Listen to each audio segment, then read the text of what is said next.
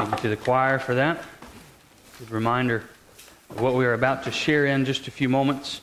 If you have your Bibles, we're going to be turning to Mark's Gospel, chapter 4. We're back in the Gospel of Mark. After a break for Christmas, we'll be in chapter 4 this morning, picking up there in our study through Mark's Gospel. As you're turning there, Pastor once said this statement: "It's not difficult, such a world as we live in, to get a person interested in the message of the gospel. It's not difficult to get a person interested in the gospel. It is terrifically difficult to sustain that interest." In our kind of culture, anything, even news about God, can be sold if it's packaged freshly. But when it loses its novelty, it goes on the garbage heap. There's a great market for religious experience in our world, but there is little enthusiasm for the patient acquisition of virtue. There's little inclination or desire to sign up for the long apprenticeship and what earlier generations called holiness. Well, beginning today and for the next few weeks, we'll be looking at the topic of faith as Jesus would teach us about it. In Mark chapter 4, specifically verses 1 through 34, it's a large block of teaching, the first time Jesus actually teaches in Mark's gospel where Mark has recorded it. And he's going to be teaching us about faith. And I want to say up front that these are hard things. Now, if you recall, prior to our Christmas series, I tried to preface this that we're going to deal with some hard and difficult teaching. And we'll begin that this morning. These are hard things, and I do not take them up lightly. And if it were left to me, if I were just choosing what I wanted to preach, I'd probably skip some of this stuff, because it's just hard. But this is why I preach expositionally. This is why I preach through the Bible, verse by verse in order, because these hard texts are as necessary to our life in Christ as the easier ones. And so the main idea this morning that I want us to see from Mark chapter 4 is that we must take great care in how we hear the Word of God. We must take great care in how we hear the Word of God, because Jesus is only truly understood by those with spiritual ears. So if you've got your Bible open to Mark 4, I'll invite you to stand if you are able. Stand to honor the reading of God's Word. Mark chapter 4, beginning in verse 1. "Again, he began to teach beside the sea, and a very large crowd gathered about him, so that he got into a boat and set it on the sea. And the whole crowd was beside the sea on the land. And he was teaching them many things in parables, and in his teachings he said to them, 'Listen, behold, a sower went out to sow, and as he sowed, some seed fell along the path. The birds came and devoured it. Other seed fell on the rocky ground where it did not have much soil, and immediately it sprang up, since it had no depth of soil. And when the sun rose, it was scorched, and since it had no root, it withered away. Other seed fell among thorns, and the thorns grew up and choked it, and it yielded no grain. And other seeds fell into good soil and produced grain, growing up and increasing and yielding 30-fold and 60-fold and 100-fold. And he said, He who has ears to hear, let him hear.' And when he was alone, those around him with the 12 asked him about the parables. And he said to them, 'To you has been given the secret of the kingdom of God. But for those outside, everything is in parables, so that they may indeed see but not perceive, and may indeed hear but not understand, lest they should turn and be forgiven.' And he said to them, 'Do you not understand this parable? How then will you understand all the parables? The sower sows the word. And these are the ones along the path where the word is sown. When they hear, Satan immediately comes and takes the word that is sown in them. And these are the ones sown on rocky ground, the ones who, when they hear the word, immediately receive it with joy. And they have no root in themselves, but endure for a while. Then when tribulation and persecution arises on account of the word, immediately they fall away. And others are the ones sown among the thorns. They are those who hear the word, But the cares of the world and the deceitfulness of riches and the desires for other things enter in and choke the word, and it proves unfruitful. But those who are sown on the good soil are the ones who hear the word and accept it and bear fruit 30-fold, 60-fold, and 100-fold. Let's pray. God, I ask for help as we study this word this morning. It's your word, so we know that it's a good word. So God, I pray that you would come now and open it to our hearts and our minds and cause us to see wondrous things. We pray this in faith and in your name. Amen. You may be seated. So as I said just a moment ago, we must take great care in how we hear the word, because Jesus is only truly understood when we hear with spiritual ears. As I said also a few moments ago, this block of teaching is about faith. This verses 1 through 34, which we will look at over the next few weeks, is about faith. It's about the kingdom of God. It's about how the kingdom advances. And it's about hearing. Jesus will use the word hear some 13 times in these 34 verses. It is a major theme as Jesus is teaching beside the sea. And so this block of teaching in chapter 4 is set against or comes after chapter 3, which is, it's pretty common sense, but we need to remember what was in chapter 3. And towards the end of chapter 3, if you will recall, there are varied responses to Jesus.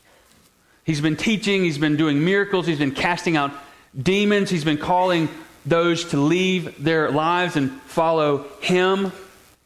And some of the crowds were only interested in what Jesus could do for them. They had a self-serving interest in Jesus. And then we encountered Jesus' family, who thought he was crazy, he was out of his mind, and so they said, we've got to go get him, and because he's embarrassing us. And then Mark brings in this group of Pharisees that have come up from Jerusalem to deal with Jesus, and they accuse him of being in cahoots with Satan, that you are doing the work of Satan by the power of Satan. And so they call him Satan. And then if you will remember, at the end of chapter 3, Jesus is teaching in a house. His family has called him crazy. The Pharisees have called him Satan. And now the family has come looking for Jesus, but he's swamped in this house teaching. And somebody says, Jesus, your family's outside looking for you. And Jesus says, well, who is my mother? Who is my brothers? Who are my sisters? And he says, those who do the will of God, my mothers, my brothers, and my sisters. And if you will also recall, he was establishing these two categories of those who are insiders and those who are outsiders when it comes to the message of the gospel, to truly understanding who Jesus is. You see, those who were seated around Jesus, hearing him teach and exposit the word, and who were faithfully following him, Mark says those are the insiders. They've heard, they've understood. And yet his family and the Pharisees and the crowds, they misunderstand Jesus, and so they are the outsiders. And so this parable that Jesus gives is answering the question, why are there so many responses to Jesus? How is it that we could have all of these varied responses to this same man who's preaching this same message? How is it that people could hate Jesus, could be amazed by him, could have all of the fanfare and obsession that we see in the crowds? How is it that his family could accuse him of being mentally ill? How is it that these other religious leaders could accuse him of being demonic? Pastor said this parable is a teaching about God's kingship. And it aims to explain the confusing fact that a proclamation of such ultimate importance can be ignored or even opposed by some who hear it. It reveals a fundamental clash between divine and human values and the necessity of more than human insight if the purpose of God is to be understood and welcomed. And what he's saying, what that pastor is rightly observing from this parable is that we will never come to understand Jesus rightly until Jesus opens our eyes and unstops our ears to see and hear rightly. Otherwise, we would fall into some of the other categories. We would be the people with the fanfare. Wow, Jesus can do a lot of great things. I need to be around him. Or Jesus can help me get along in my life, so I need to get Jesus so he can help me along in my life. Or I might be offended by what Jesus says because he's talking about me, and I might hate him. And so I will never see what Jesus is saying. I will never see or hear the truth of the gospel until God opens my eyes to see and ears to hear. At the same time, there is a definitive and clear call. Hear and obey. Hear and obey. There is just truth. Nothing happens in our heart until God changes our heart, alongside of you should clearly hear and see and respond. And the Bible makes no efforts, brothers and sisters, the Bible makes no efforts to explain how these two things fit together for us. They meet and they mingle and they make perfect sense in God's mind, even though they seem somewhat contradictory to our minds. And yet it is so very clear here in the Bible. So let's look first at the structure of this passage. Jesus has gone back to the seashore and he's teaching, and a crowd is gathered, so much so, if you recall the last time he's on the seashore, people are falling over each other trying to get to Jesus. And he says, bring the boat just in case I need to get away. And so now he's decided the crowd is so big that he's now in the boat and he's pushed away from the shore. And he's teaching. He's teaching from the boat. And so he teaches about this parable. There's a sower, and he went out to sow the seed. Some of the seed fell along the path, and it was no good. Some seed fell along the rocky soil, and it was not able to take root, and so the sun scorched it. Some of the seed fell among weeds and thorns, and the weeds and the thorns grew up and choked it out. And then some of the seed fell on good soil, and that seed took and produced a harvest. Well, if Jesus had not explained this parable, the parable would really have no meaning. It would just be about a guy planting some seed and getting some harvest, only about 25% of what he planted. If we took the number of soils literally, there's only a 25% yield here. I don't think that's what Jesus' point is. But without Jesus' explanation, this is just a story about a man or a woman planting seed. But Jesus does explain. And what he says is that the soils, these 4 types of soils, represent the spiritual state of the hearts of men and women. The spiritual states of our heart. Some of us are like the stony path, or some of us are like the path, the roadside. Some of us are the stony ground. Some of us are the weed and thorn infested soil, and some of us are good soil. Well, before we get to the explanation, Mark sandwiches in Jesus' teaching. Now, this doesn't happen immediately. Jesus is going to be teaching by the seashore for some time. So he teaches the parable of the sower. And then chronologically, he would skip down to verse 21. He's teaching about the lamp under a basket and the parable of the seed growing. And at some other time, the disciples come to him. But so that we would understand, the reader, so that we would understand, Mark puts this explanation right in the middle. If you recall, we did this with the Pharisees.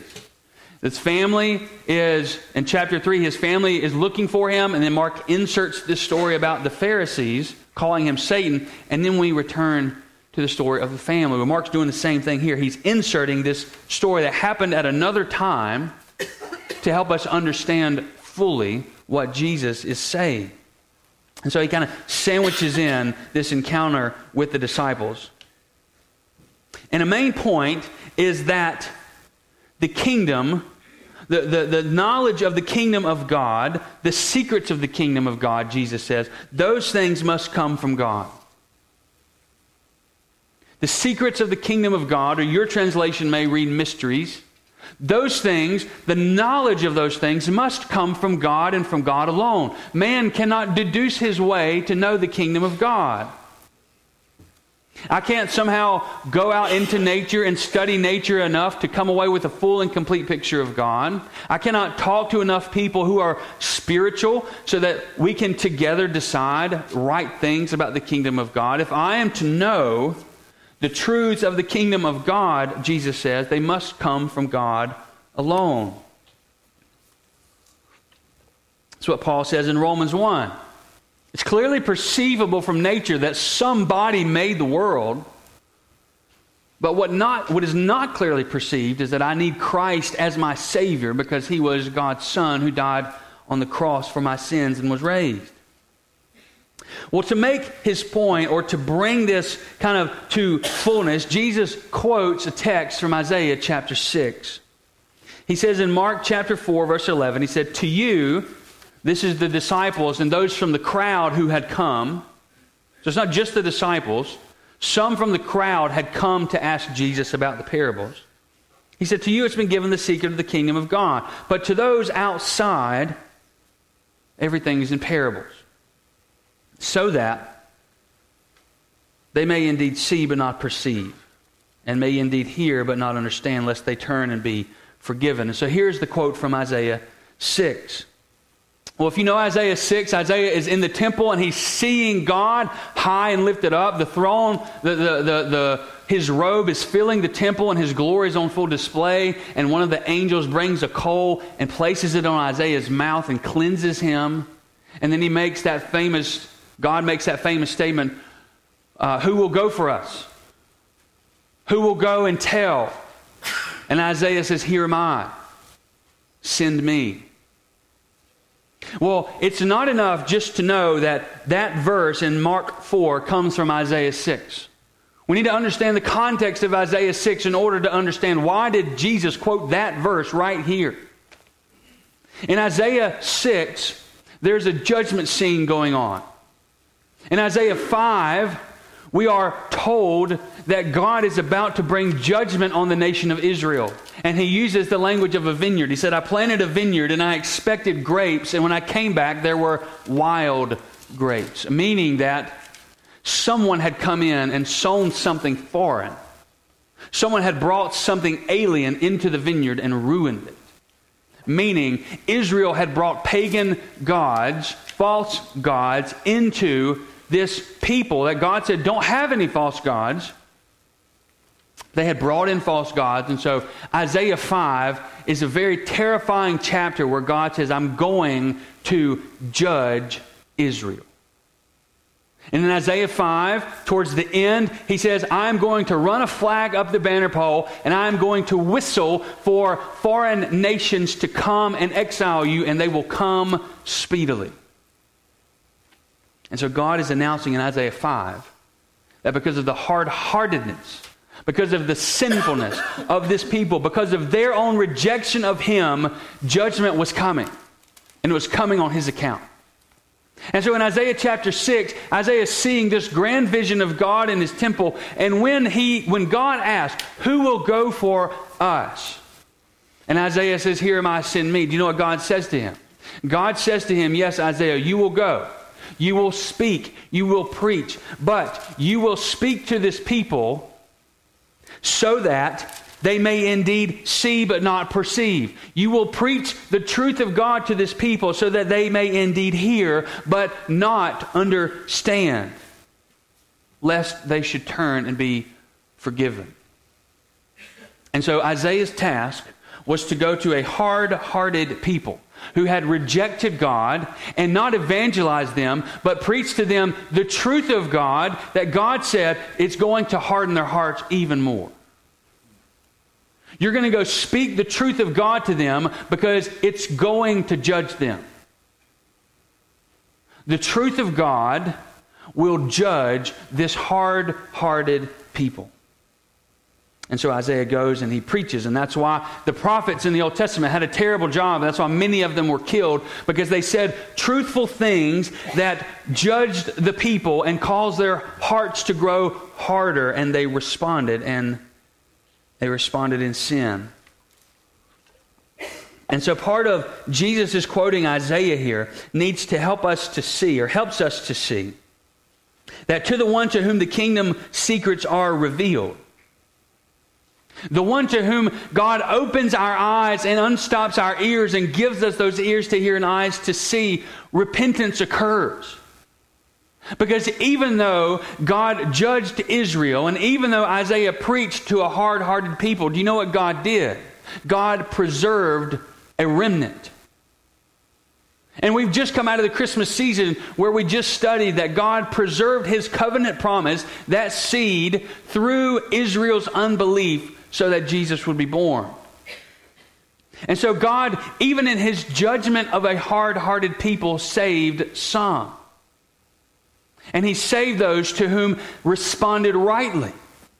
Their eyes were open and their ears could hear, and they perceived and they followed God rightly. Isaiah was among them. Isaiah could see God rightly. Isaiah could hear God rightly, and Isaiah obeyed out of his heart. But Jesus' teaching also reveals the blindness of the world. He reveals the blindness of the world. We've just seen the religious leaders of the day, the ones who were tasked, whose responsibility it was to preach and teach the things of God. They were totally blind. They had this and yet could not see. They had this, they read this, they heard this, and yet they could not hear.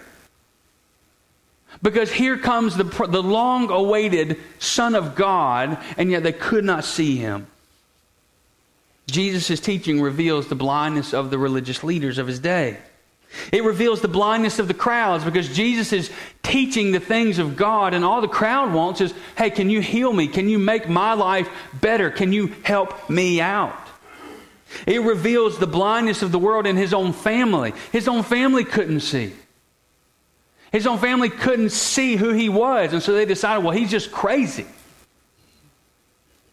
It reveals the blindness of the world even in the disciples. Because the disciples had to ask Jesus, what do you mean? What are you saying? If anybody was going to get this, surely it would have been the disciples. But Mark's point is that even we, the followers of Christ, don't have true and complete understanding until God opens our eyes. We can't think our way to fullness. We can't reason our way to knowing God completely without Him opening our eyes. And so one of the difficult points of this text is that the message of the gospel has two simultaneous functions. That the message of God has two functions and is happening at the same time. One of them is salvation. When the gospel is preached, God says people will be saved. And yet when the gospel is preached, Jesus says people will be hardened. That the gospel of Jesus Christ is both the message of salvation to those who are hearing and those who are seeing and those who are repenting. But the message of the gospel is also what hardens the heart of those who are not seeing and those who are not hearing and those who are not repenting. It functions much like the pillar in the Egyptian wilderness when the Israelites had fled Egypt and they'd come up to the sea and they said, God, what are we going to do? And all of a sudden, this pillar of smoke and fire appears behind them and it blocks the Egyptians.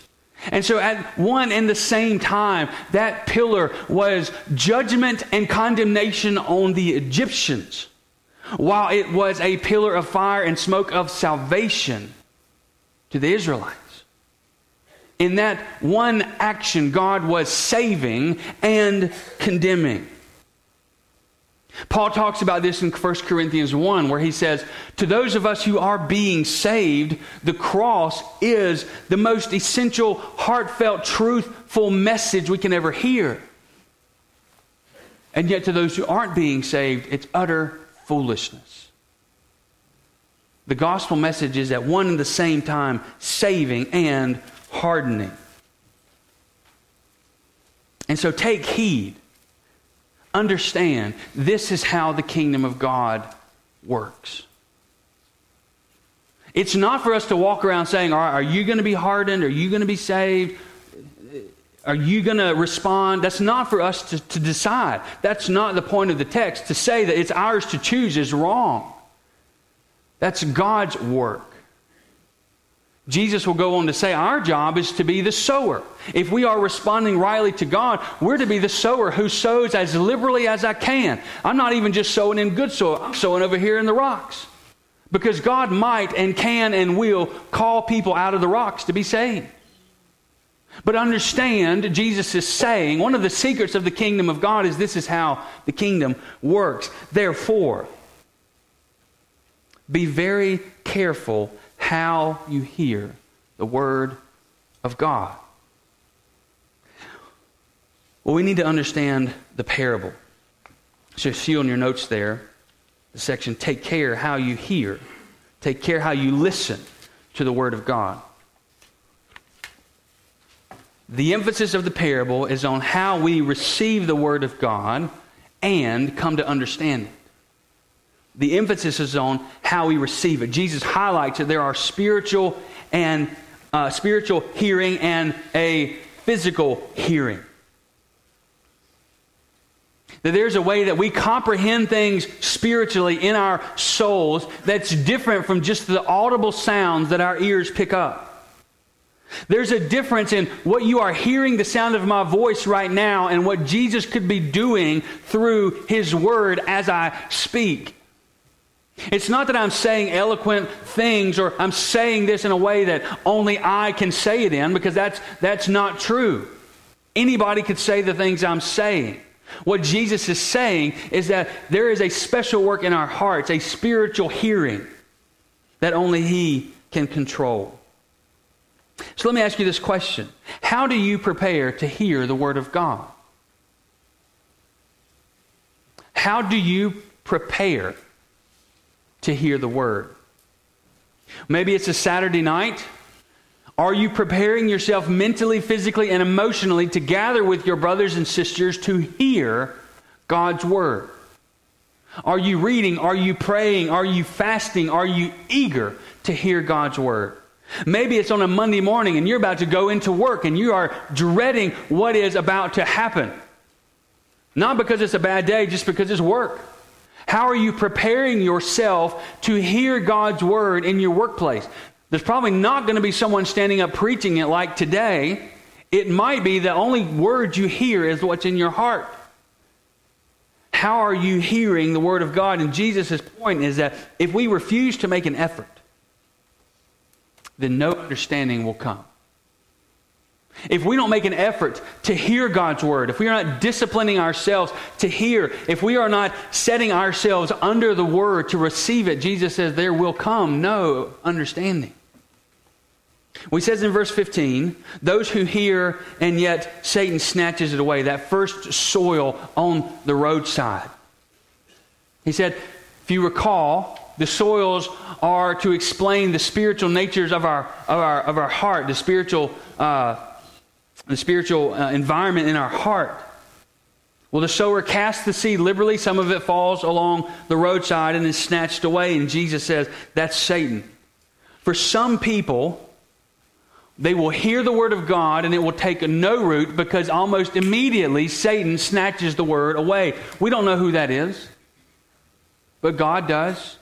And Jesus says this happens. He says in verse 15, the sower sows the word, and the one that falls along the path where it is sown, when they hear, Satan immediately comes and takes it away. And so this is a warning to indifferent listeners. This is a warning to those who hear the Word of God indifferently. Jesus is saying very clearly, there are two kingdoms at war with one another. The kingdom of God, which will ultimately win, and the kingdom of Satan. And the kingdom of Satan right now is alive and active in the world, and he works in the world, and he steals the truth of the gospel from people. He will snatch it away. And so indifferent hearing of the Word is dangerous. Jesus says that nothing brings salvation to this soil, that Satan is ready to keep these people from believing. And the sad fact of reality, the terrifying truth, is that people sit in churches week in and week out and leave totally unaffected. They come in, they hear nothing of truth, and they leave because Satan snatches it away. Pastor said, and I think he's right, that this is an active judgment of God. Just like with the Israelites in Isaiah 5, they heard the word of God, and yet they were judged in hearing, and they were hardened because of their sinfulness. God had given them over to their hard-heartedness, much like he says in Romans 1, that God gives people over to their sins at a certain point. And it should terrify us for indifferent listening. But he says in verse 16, there's another type of soil. The seed that falls along the rocky ground. And Jesus says, these are the ones who hear and yet are only fair weather believers. The rocky ground does not allow for root. The seed goes down and it hits a rock and it has nowhere to go. And so it's a very shallow plant with no life, no ability to grow and gain strength. In Hosea chapter 6, Hosea calls these people the morning dew or the morning mist. It's light, it has no root, and when the sun rises up, poof, it's gone. Jesus is warning that one's faith must be deeply rooted to survive. If you farm, which a lot of you do, or you've been raised around it, you know the necessity of a strong, established root system. And Jesus is saying that without root, faith will wither. The Bible tells us in Acts chapter 14, verse 22, that through many afflictions we will enter the kingdom of God. That through many afflictions, through many hardships. You see, the deepest walk with God often comes through the suffering and pressures of this world. And so for the believer, for the good soil, walking with God in pain and suffering turns pain into privilege. And if you've ever walked with God in the depths of suffering, then you know that even though this outer self is wasting away, Paul says in 2 Corinthians 4, even though this outer body is decaying and this life is wasting away, my inner self, he says, is being renewed day by day. Perhaps you've seen the news. There's a brother pastor who's in China has been sentenced to 9 years in prison because of his preaching of the gospel. The state has accused him of subversive action for preaching the gospel and writing about the gospel. So they've sentenced him to 9 years in prison. And his church made a statement and said to the state, you are wrong, but understand the gospel will flourish. It'll flourish right here in our church, even though our pastor's been taken. It will flourish in the prison where the pastor is going because the state can't do anything. But Jesus is saying, if you are only a fair weather believer, if you have no roots, then that kind of stuff is going to derail your faith. Well, the third type of soil is that of the weed garden or the thorn garden. This is the joys and the riches and the pleasures and the troubles of the world. Jesus says there's going to be people who hear the gospel and who respond to the gospel, but before they begin to grow, before they establish a deep enough root system, their loyalties lie still with the world. And so money will become something that trumps God.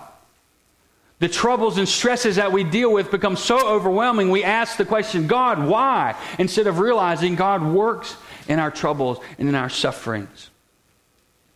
Probably the most clear picture of this soil in the Bible is the rich young ruler, where he comes to Jesus and says, tell me, teacher, how can I receive eternal life? And Jesus says, go and sell all you have, give it to the poor, and come and follow me. You remember what the rich young ruler did? That he went away sad because his possessions were great. Most of us know firsthand the well-known truth that our desires always exceed our earnings for most folks. And in our consumer-oriented society, a faith that calls for sacrifice and service to others soon takes a back seat. Those who are satisfied with their level of devotion to God, but never satisfied with the abundance of what they already have, will never bear a harvest worth taking away. If you are satisfied with how much you give to God, but you can't get enough of the world, take heed, be warned. Jesus says it'll choke out your faith. You can't live there.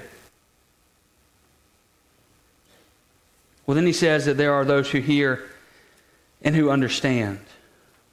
To the good soil, which is the Christian welcomes Jesus' teaching exclusively, so that other concerns do not strangle it. It sends down deep roots into grace and extends upward with a harvest of faithful obedience.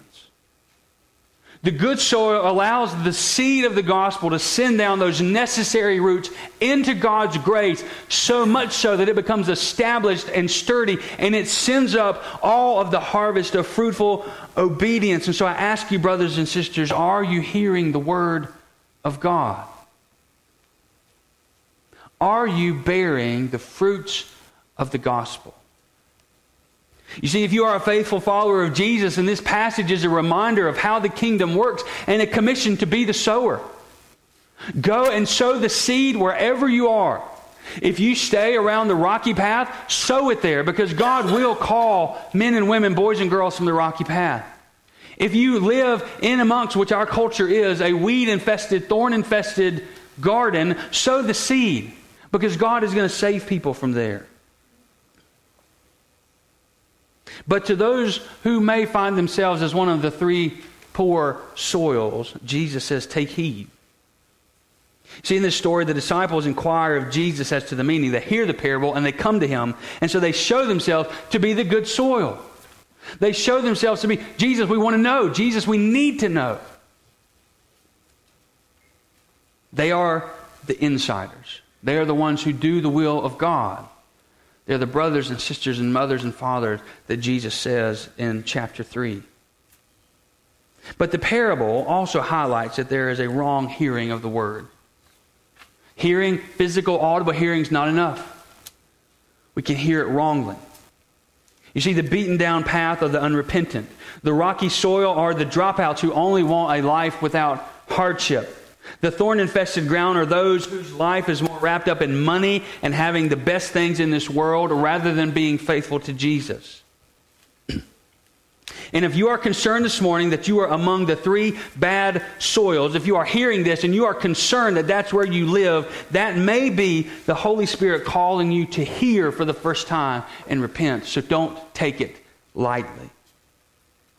It may be that the seed of the gospel is falling on good soil for the first time. This is an offensive text of Scripture. There are no two ways about that. But the question I want to ask you is this: does your offense, if you find yourself offended at this, does your offense stem from the discovery that God's ways are not your ways? See, we don't get to decide and tell God how he should operate. Jesus' point is this, that if our own hearts reign supreme, we will be alienated from God. If our own hearts rule our lives, then we will be alienated from God. Yet to the one who sincerely asks for that not to be the case, for the one who comes to Christ and says, I don't want that to be true of me. I want to be saved. I want to be the good soil. Jesus says, to that person, salvation comes. Doesn't matter what soil they are. Doesn't matter whether we decided they were good enough for salvation or not, which is foolishness anyway. Jesus says if we repent and come to him in faith, which is why I read James a few moments ago, if we ask God in faith, we will be saved. Let me invite you to bow your head, close your eyes.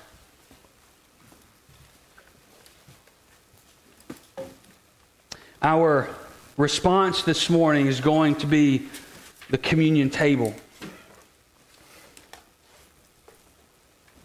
God has sent me here today, no doubt, to call some of you to repentance, which is why I have had a heavy weekend.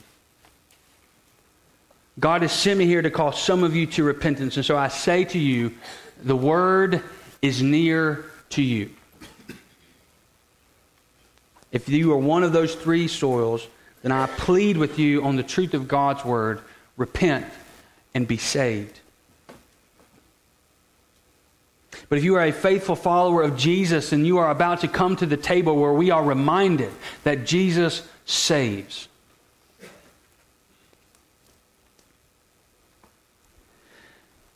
and so I want you to begin to prepare yourself that you are about to partake in what Jesus says is the sacrifice of his body and the shedding of his blood for the forgiveness of our sins. And so, Lord Jesus, as we come to your table, I pray that you would meet us now in a special way. That as we celebrate the table, that we would do so as an act of worship, and that you would join us in this moment and bind us up in the gospel of Jesus Christ. I pray this in your holy name. Amen. I invite you to uncover the table.